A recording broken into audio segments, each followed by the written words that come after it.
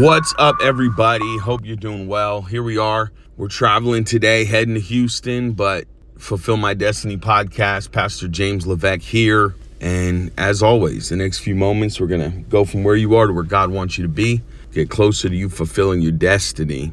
I want to talk about, I think we call this one Bless the Eagles. We mentioned on Monday, really what I thought was just, timely, prophetic, that really the truth is, kingdom divided, right? The one. And it's important we have, one heart after God, right? One mind. The Bible compares us. I'm talking about another thing now that I think is going to tie into this. In Matthew 24, Jesus said something so interesting. He said, wherever there's a carcass, the eagles will gather. Now, that might sound a little crazy to you. Like, what is he talking about? What do you mean carcass? Who's gathering? He was talking about himself. And Jesus was basically saying, when I die, my kids, my people will gather. Basically, we will come forth. And weird reference, right? A little bizarre, but compares us because eagles will gather wherever there's a carcass. Eagles. The Bible says, they that wait on the Lord will renew their strength, and they would rise up as wings as eagles, right? Just wild different scriptures that compare us to eagles. Psalm 103 said that the table of the Lord, right, mentions the table, and it says we would be renewed like the youth of an eagle. Crazy. In Deuteronomy 14, to tie this whole kind of wild thing together, it's one of those scriptures you kind of just go over, right? Because in Deuteronomy 14, it's talking about like what birds you can eat, what birds you can't eat, right? And then it says this weird thing in here. Basically, it forbids you to eat the eagles. A lot of other birds you can eat. Don't eat the eagles. Paul said, don't continually bite and devour one another. And I think that's where we'll park for a second. The Bible's clear that you're an eagle, I'm an eagle, right? And Paul's clear not to bite and devour one another. And I think one of the greatest ways you can bring division in your house, what we talked about Monday, is eating eagles, right? Don't eat the eagles, meaning trash one another, bite one another. Discord is crazy. I was talking to somebody the other day and I said, now we just call it joking, but the Bible used to call it discord among the brethren, right? The Bible used to call it coarse joking. Like there's a danger in sowing discord.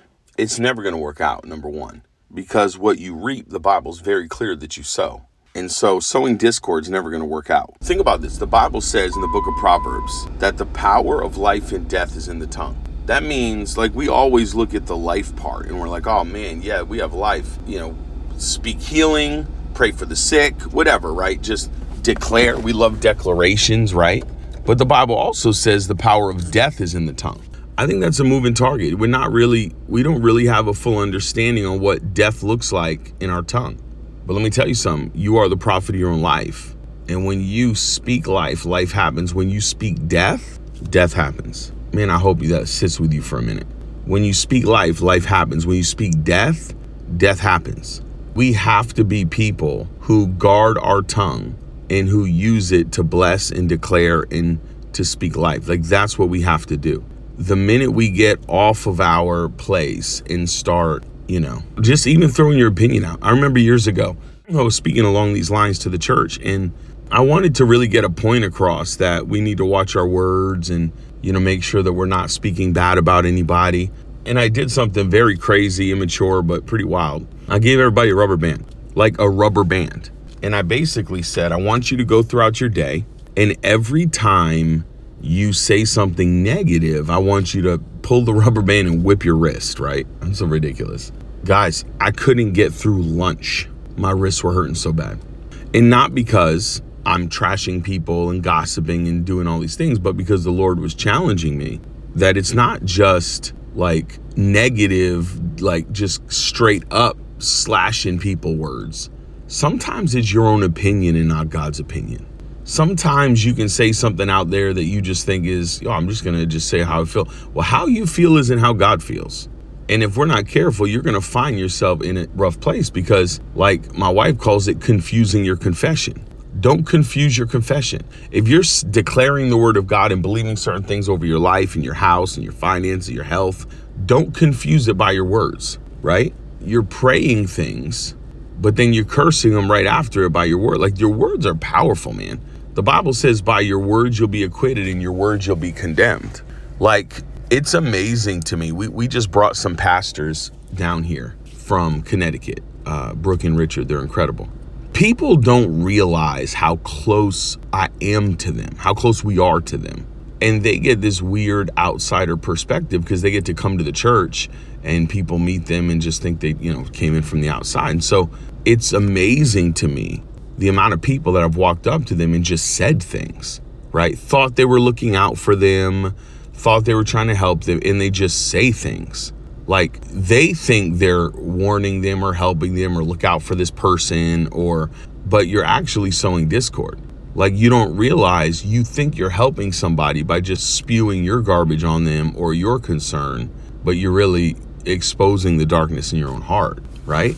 The reality is all those feelings that they're feeling could be true, but when they're not spoken to clarify, clear in the book of Matthew that if you have a problem, you go to your brother. When you're not going to your brother and you end up just trying to use it as a tip-off for people, it's a dangerous thing to do. And it's amazing to me the standard we have with our words, the standard we have with our speech. Like, yes, you're going to be held accountable by what you say behind closed doors.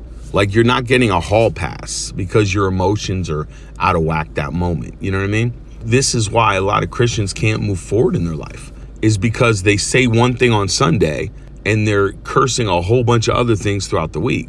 Like, that's not going to be able to happen, right? And so we've got to take assessment, man. Like, are the words we're speaking edifying to the Lord? I often say this about just your life. Like, okay, could you play that movie you're watching on Sunday morning? Right? This conversation you're having behind closed doors, can we put it out on the platform on Sunday and let everybody know how you feel? Right? Most of the time it's not conversation pleasing to the Lord. And, look, it's not religious to have a heart desire to please God. It's not religious and dead to want to honor the Lord with our speech. And I'm telling you, it's usually dead Christians that have years of cursing God or years of just using their mouth the wrong way. And so today, I'm heading to the airport right now, but today I want you to think about your words. I want you to think about what your speech is. Is it glorifying to God? Are you doing what the Lord wants you to do? And take a real assessment for that. Because I promise you, on the other side of your powerful praise and declaration is the life that you're believing God for. But you may not even realize it, but you're holding yourself back by your words. Your words can hold you back. Father, today, I pray for every person listening to the sound of my voice, Lord, that we would have an understanding, a revelation of the power of our words. And today we would use our speech to build up and not tear down, to speak life and not death. And Lord, show us, Holy Spirit, show us where our words are not edifying to you so we can bless one another in Jesus' name. Amen. Love you guys. Got to cut this one short. Heading to the airport. We'll see you on Friday. Let's go.